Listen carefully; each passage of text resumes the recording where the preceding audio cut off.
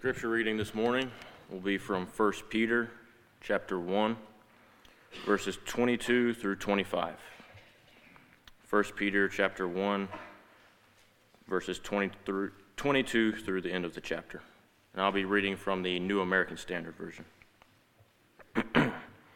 Since you have, in obedience to the truth, purified your souls for a sincere love of the brethren, fervently love one another from the heart. For you have been born again, not of seed which is perishable, but imperishable, that is, through the living and enduring word of God.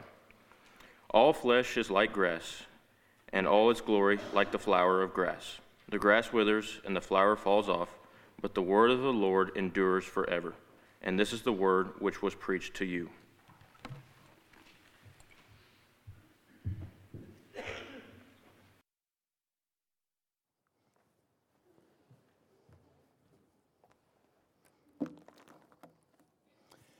Good morning, everybody. Some of the best counsel you could possibly be given. Some of the best counsel you could be given. Well, I know at the end of the year and just prior to a new year getting started, there's all kinds of places you can look for help. But if you really want to make the new year great, inspired counsel is the best place to look. Think about that. If you really want to make 2024 great, the best place to look is inspired counsel. Open your Bibles, please, to the book of 1 Peter. 1 Peter. And let me talk with you a little bit about what 1 Peter is all about, and then we're going to focus on 1 Peter 1, 22 through chapter 2 and verse 12. When we think about what 1 Peter is all about, if you and I are thinking about how to get the new year off right, think of this sentence. No matter what, even if I go through trials and suffering, no matter what in 2024, even if I go through trials and suffering, I will rejoice in God's grace, living with hope and holiness, and praising and glorifying my God. Now, let me give you the sentence again and show you why. This is really what 1 Peter is all about. No matter what, even in times of trial and suffering. Suffering is one of the key words of 1 Peter. It's mentioned 20 times in 5 chapters. It's mentioned in all 5 chapters of the book. Suffering. Was there any difficulty, pain, trial, or suffering in 2023? There will be times of difficulty and suffering and trial in 2024. The devil just won't let God's people alone. So, no matter what, in times of trial and suffering, we will rejoice in God's grace. God's grace is mentioned specifically 8 times in this book. But in 1 Peter 5, it refers to God as the God of all grace. 1 Peter 5 and verse 10. And it goes on to say in 1 Peter 5 and verse 12, this is the true grace of God in which you stand. I want something that's firm and solid when I'm going through really hard times in my life, when I feel overwhelmed and sinking. It's the true grace of God in which we are to stand. So, no matter what, in times of trial and suffering, rejoice in God's grace and live. Live. It's one of the most common words in this book. It's a key word in this book. Living your life. Living your life, how? With hope. We have a living hope by the resurrection of Jesus from the dead. 1 Peter 1 and verse 3. We are to be ready to give an answer for the hope we have as God's people. 1 Peter 3:15. We're to live in hope and holiness. We're to live in holiness, which means that we want to love the things that God loves and we want to hate the things that God hates. Be holy even as He who called you is holy. 1 Peter 1:15 and 16. And this is something that we do to the glory and praise of God. That expression, glory or glorify, is found about 16 times in the book of 1 Peter. So one more time. In 2024, no matter what, whether I suffer or undergo trial, I want to rejoice in God's grace and live to His praise and glory. And I hope you do too. There's no better counsel that you could be given. Now look, if you will, at 1 Peter and how it focuses on Jesus. I'd like to say, I wish every Christian, whether they were suffering or tried, no matter what, that they'd rejoice in God's grace and live with hope and holiness, seeking to glorify God. But that can be a struggle sometimes, can it? Keep looking to Jesus. When we look at Jesus in 1 Peter, notice chapter 1, verse 3. He is the source of our hope.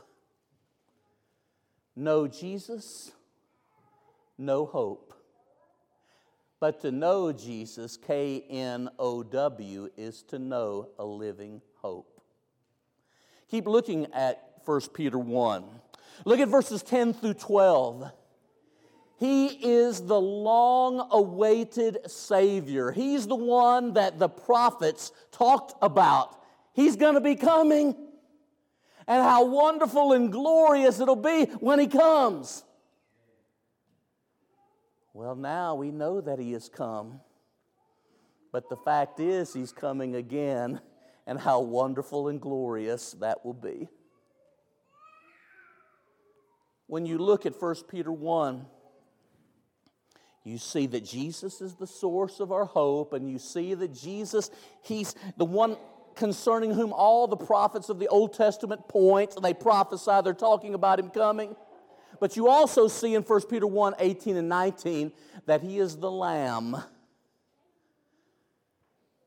without spot and without blemish, who gives His blood for our sins. Chapter 2. Who's Jesus? Verse 6. He is the chief cornerstone. He is the chief cornerstone. And a cornerstone is the initial stone laid in the foundation upon which every other piece of the structure rests. Jesus is the chief cornerstone. He is the foundation, 1 Corinthians 3:11, but He is also the chief cornerstone, 1 Peter 2 and verse 6, which means He is the initial stone laid as part of the foundation, and all of the structure has Him underneath. We're underneath, really, Jesus, we could say. Talk about a weight-bearing load. We place ourselves under Him, but He is really the one who's the foundation and the cornerstone. You look at this chapter again. In chapter 2, 21 and 22, He's our example. In chapter 3 and verse 15 and verse 22, He is our Lord. He's our Lord, Jesus is. I want to keep my mind focused on who He is so I can rejoice in the grace of God and I can live with hope and holiness no matter what, all to His praise, all to His glory. Chapter 4. 1 Peter 4:1, He is our example in suffering. Arm yourselves and be ready to suffer because Jesus did, and if Jesus did, so will those who bear His name. Christian. Look at chapter 5 of 1 Peter. He is the chief shepherd. 1 Peter 5, verse 4. He's the one upon whom we can cast all our cares. He cares for us. 1 Peter 5, 7. He's the one that will help us to deal with the lion, the devil. Think about how David in the Old Testament killed a lion and a bear. Well, the Lord can sure help us deal with far bigger lions and far bigger bears than David the shepherd ever faced. He's greater than David. What an awesome God we have. Now turn to 1 Peter chapter 1. Look at 18, really verse 22 through 25, I guess. And then we'll continue into chapter 2 and verse 12. And what you've got here is image after image. As a matter of fact, 7 images. And if we can get the image and really get the picture that Peter is drawing for us through the Holy Spirit, it will help us get the new year off right. It's great to have family here. And one of the most common sayings in our family is, remember who you are and whose you are. And what Peter is exhorting these Christians who are being persecuted to do is remember who you are and whose you are. Get the picture. Get the picture. So let's look at 1 Peter 1. Verses 22 through 25 for the first image. As part of God's family, love one another purely and fervently. As part of God's family, love one another purely and fervently. These are people who had come to obedience of the truth. See that in this verse? Verse 22. Put in your Bibles 1 Peter chapter 1 and verse 2. They are people who had come in obedience to the truth, in obedience to the word of truth, the gospel, Ephesians 1, 13 and 14. Receive with meekness the engrafted word which is able to save your souls, James 1 and verse 21. But the emphasis is that we should have love as family, verse 22, because we have been born into the same family, verses 23 through 25, God's family. By obedience to the truth, we have the same love for one another because we are part of the same family. Now you think about that. God's love for us is constant. Amen? Thank God for that. God's love for us is pure. And God's love for us is intense and enthusiastic. Take the opposite. I pray that in 2024, our love will be constant for one another. God's is. I pray that our love for one another will be pure. Pure. That's what's found in 1 Peter 1:22. Pure love. Impure and inconsistent, hit and miss, we might say. May we not exhibit a love for one another like that. And then the passage goes on to say, pure, constant, and fervent. Fervent. In 1 Peter 4 and verse 8, the Word of God would say, love one another. He'd go on to write, because love covers a multitude of sins. As part of God's family, we are called to love fervently and with purity. By this shall all men know you're my disciples, by your love one for another. John 13:34 and 35. Be kindly affectioned to one another in brotherly love. Romans 12 and verse 10. That image. I want to remember who I am and whose I am and how that should express itself to others in the same family. Amen. Number 2.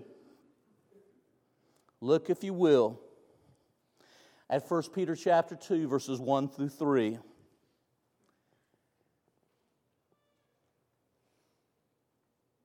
As newborn babes, we are called to growth and development. As newborn babes, we are called to growth and development. Now, notice what happens here as we begin 1 Peter chapter 2. What happens is this. We are told to rid ourselves or to take off 5 sins. Malice. We are to rid ourselves of a spirit of malice. And if I could call it as it really is, mean-spirited. People who belong to Jesus, and remember that, they don't want to behave with malice toward anyone, with a mean, vindictive spirit. Hateful. And then, you keep looking at this passage, deceit. How can a child of God simultaneously act like a child of the devil? He's a liar and a murderer, John 8:44. Malice and deceit, rather than tenderheartedness and truth. Ephesians 4:32. Ephesians 4:15. Think with me, if you will, on the third sin. And then I want you to ask yourself as we work our way through these, why does he begin talking about these sins that need to be cast aside? Hypocrisy. To play a part. To act. Young people, boys and girls, it might be to pretend. To pretend to be someone or something that we're not. Remember who you are and whose you are.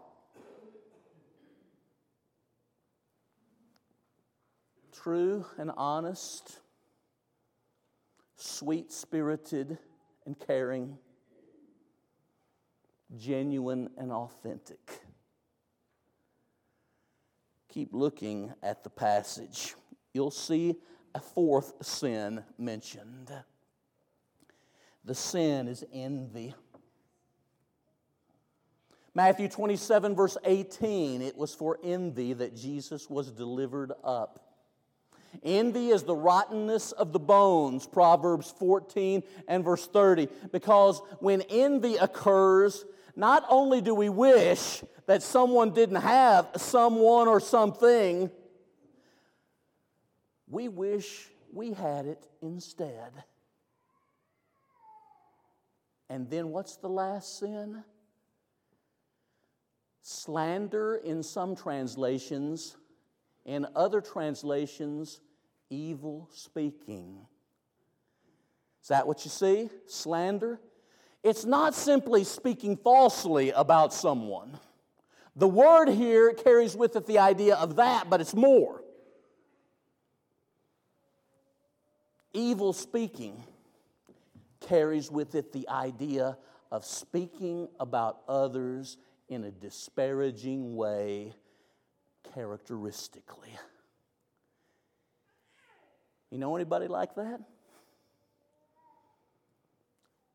Most stand-up comics in America today make their living out of speaking disparagingly about someone else. Sadly, there's probably too much of that in the church. Not everything that is true needs to be said. Things that are untrue are slanderous. But even if they are true, we need to be careful lest we be guilty of evil speaking and just running someone down to build ourselves up. And then what he goes on to say in verse 2 and 3 is this. And Peter shows his knowledge of the Old Testament in verse 3. If so be that you have tasted that the Lord is gracious. Psalm 34, verse 8. Taste and see that He's good. You've tasted that the Lord is gracious. Rejoice in His grace and live with hope and holiness, giving glory and praise to His blessed name. Now, verse 2 says, long for the sincere spiritual milk of the Word, that you may grow thereby. As newborn babies, long to grow and develop. As newborn babies. If a baby doesn't want to eat, if a baby's not hungry, something's the matter with that child, huh? They eat and they eat often.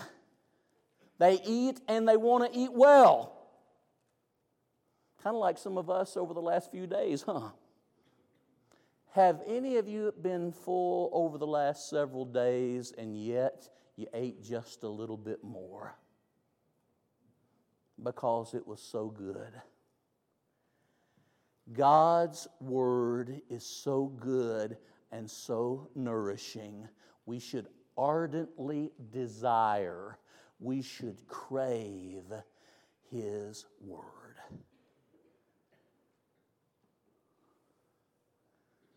Does that sound like you? Have you had that kind of outlook and disposition throughout 2023? May it be our prayer to have that outlook and that attitude more in 2024 than we've ever had it in our lives. Blessed are they that do hunger and thirst after your righteousness. You'll be filled, Jesus said. Matthew 5 and verse 6. Your word have I esteemed more than my necessary food, Job 23 and verse 12. Your word was the joy and rejoicing of my heart. Your word was found and I did eat it, Jeremiah 15 and verse 16. We've looked at 3 images. Let's consider a 4th image.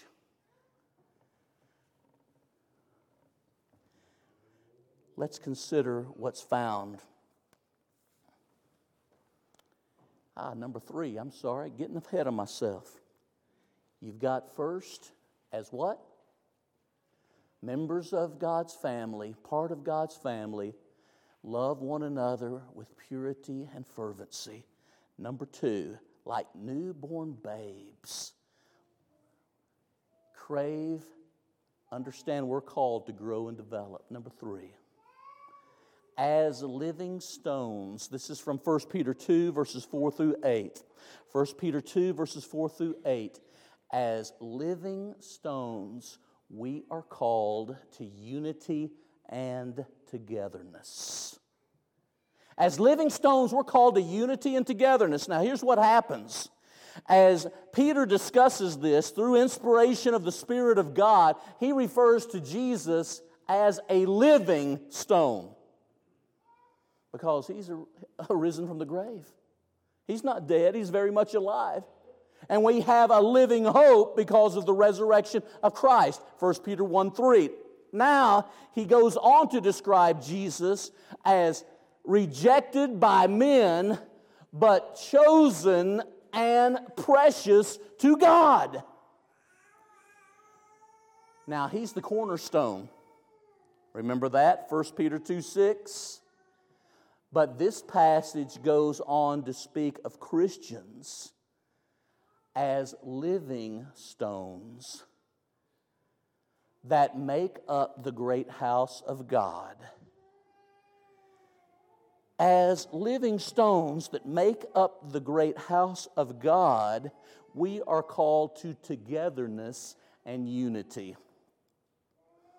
Behold, how good and how pleasant it is for brethren to dwell together in unity. Psalm 133, verse 1.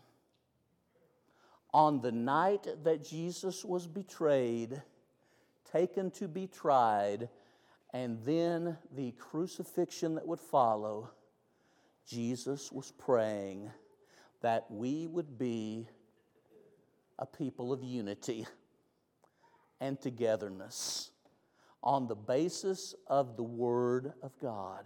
John 17, 20 and 21. The Bible says, let there be no divisions among you, but speak the same thing and be of the same mind and judgment. 1 Corinthians 1 and verse 10. Only let your manner of life be worthy of the gospel, that whether I come to see you or be absent, I hear of your state, that you stand fast with one spirit, with one soul, striving together for the faith of the gospel. Philippians 1:27. So often, people who are Christians are good at fussing and fighting. They're striving, but not for the faith of the gospel. Striving together for the faith of the gospel. And so, as living stones in the great house of God. Remember, Jesus talked about building His church in Matthew 16, verse 18. Well, we are living stones in the great house of God. And there needs to be a sense of unity, and there needs to be a sense of togetherness if we are going to honor Jesus, our Lord and Savior. Continue with me. A religiously divided world, before I leave this point, shows that individuals are not concerned about the prayer of Jesus. A religiously divided world shows that we're not concerned enough about the prayer of Jesus in John 17. And it also shows that the devil is doing his work a lot more diligently than we may be.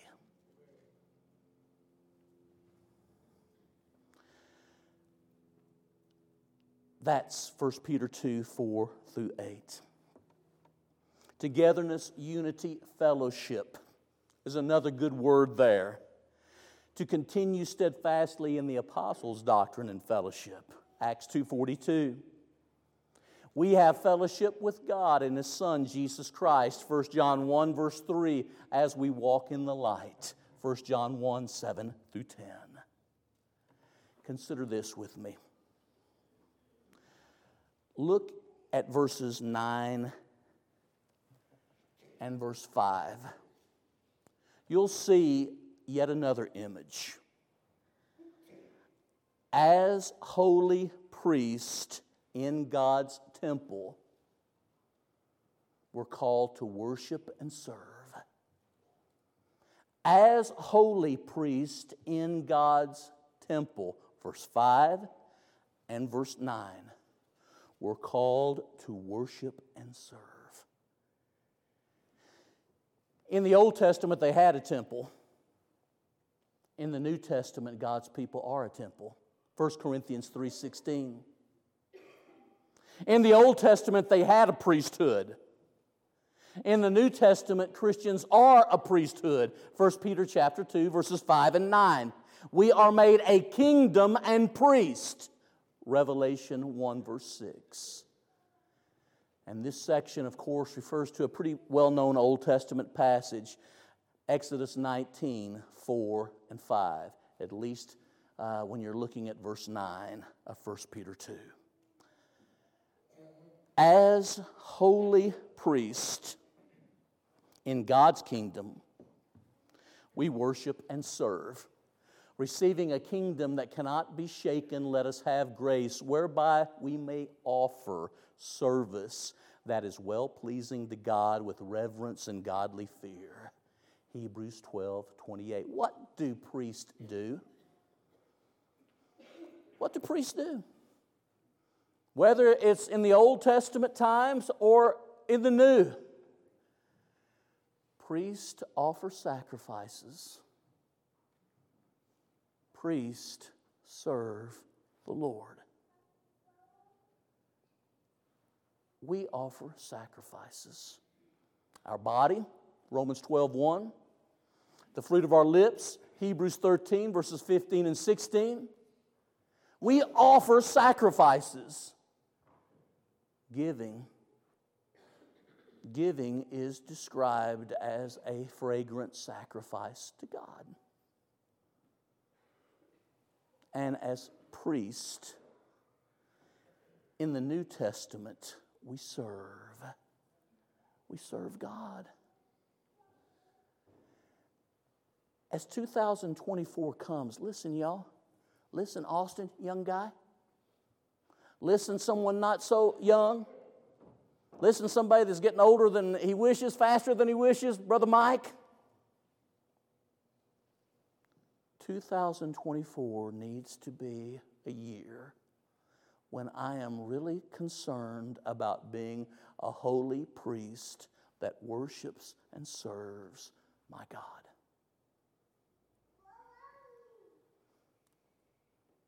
What does your attendance in public worship say about you as a high priest, as a priest rather of God?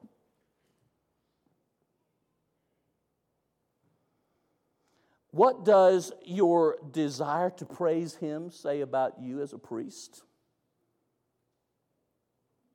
What does your service say about your priesthood as you go through the regular affairs of your life, the job, at home, etc.? God forbid that we should be one type of person when we assemble and a completely different type of person away from the building.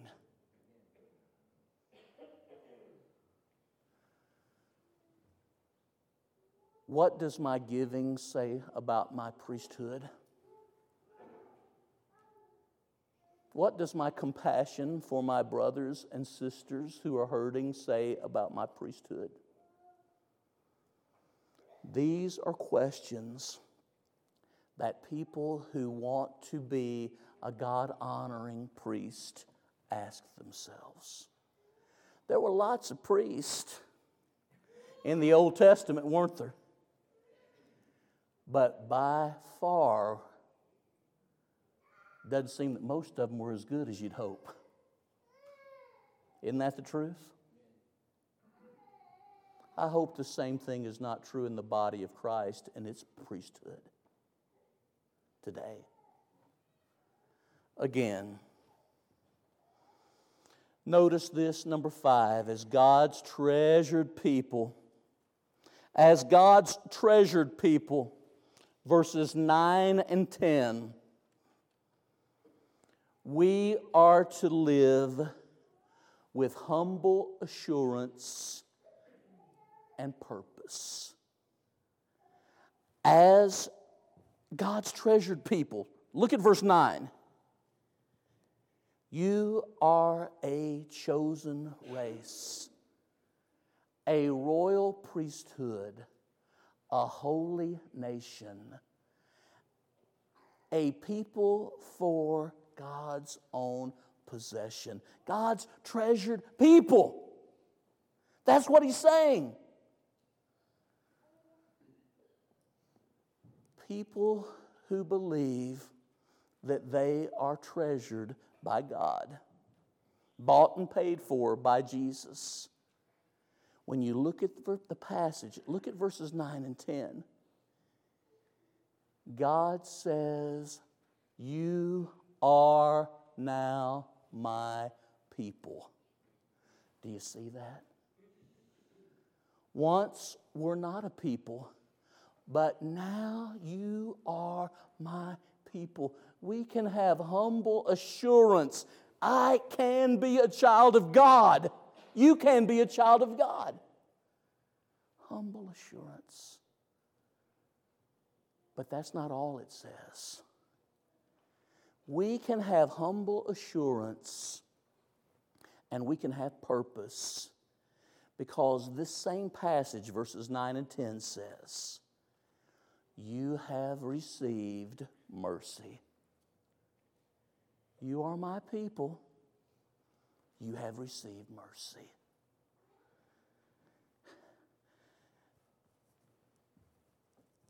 If there's two gifts that any of us should want, it should be to be treasured by God and to have His mercy.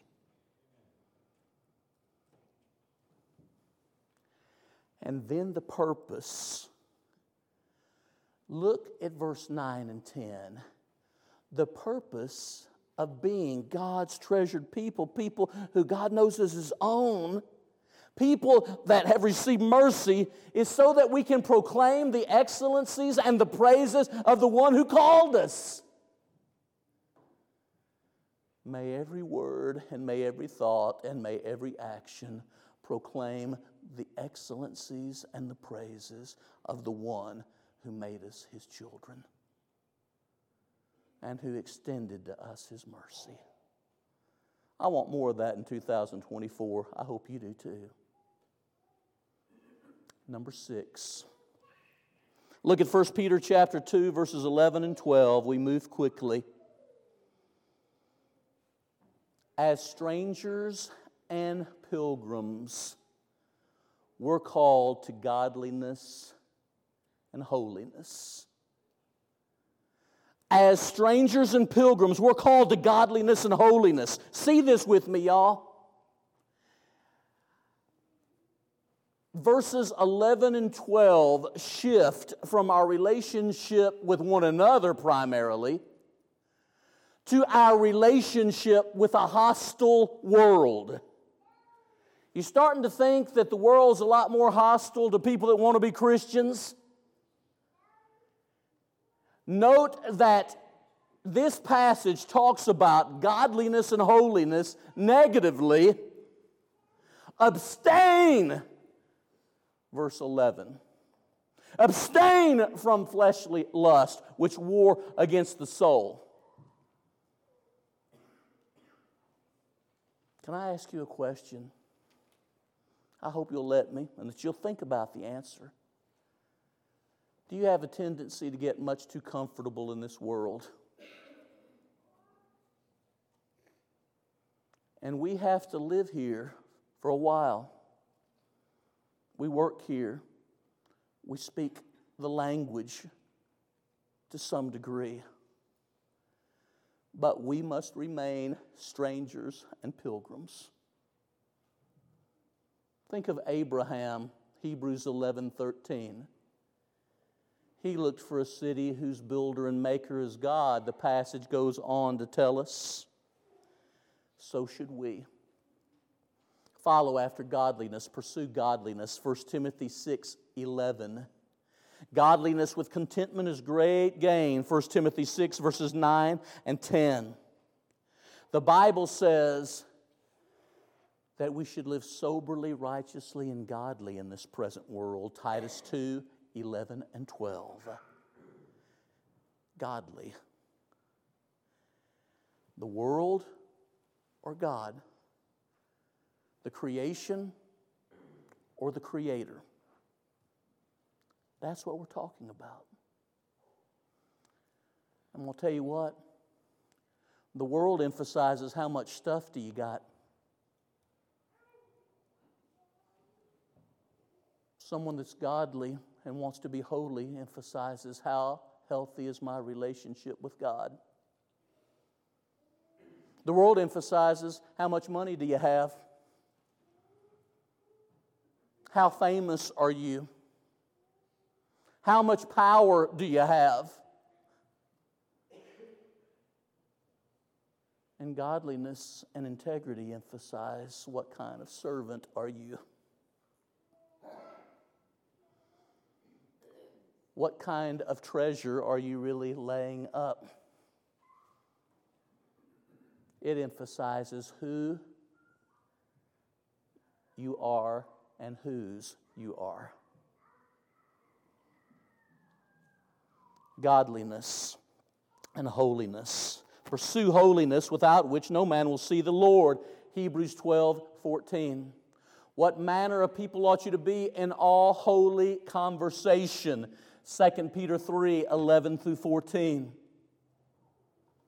One more, and you've listened well. Thank you. I want the church at Westside and all of our guests to get the new year started right. I don't know of any better counsel than God's Word. And this passage is laying it out in picture after picture of who we are and the kind of people we should be because of His grace and the hope that we have in Him. Notice 11 and 12. As servants of the Most High God, as servants of the Most High God,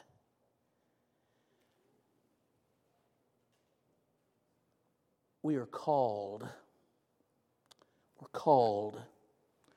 to citizenship and to conduct worthy of citizens. As servants of the Most High God, we're called to citizenship. We're strangers and pilgrims here, even if we're citizens of the United States of America, because we have a greater and better citizenship in heaven, Philippians 3:20. And when you look at 1 Peter 2:11 and 12, in verse 11 it says, abstain from fleshly lust. That's one way that we go about things, negatively. But positively, keep your conduct, your manner of life, appropriate, so that when others speak evil of you, they'll stop for a moment and think, well, wait a minute. This type of living is something that everybody should appreciate. And they will be made to glorify God because of how you live your life. Man, that's something to pray. God, may I conduct myself in such a way that even when people in the world see me, they will be made to glorify you because I want nothing more than to honor you by my life. Wow.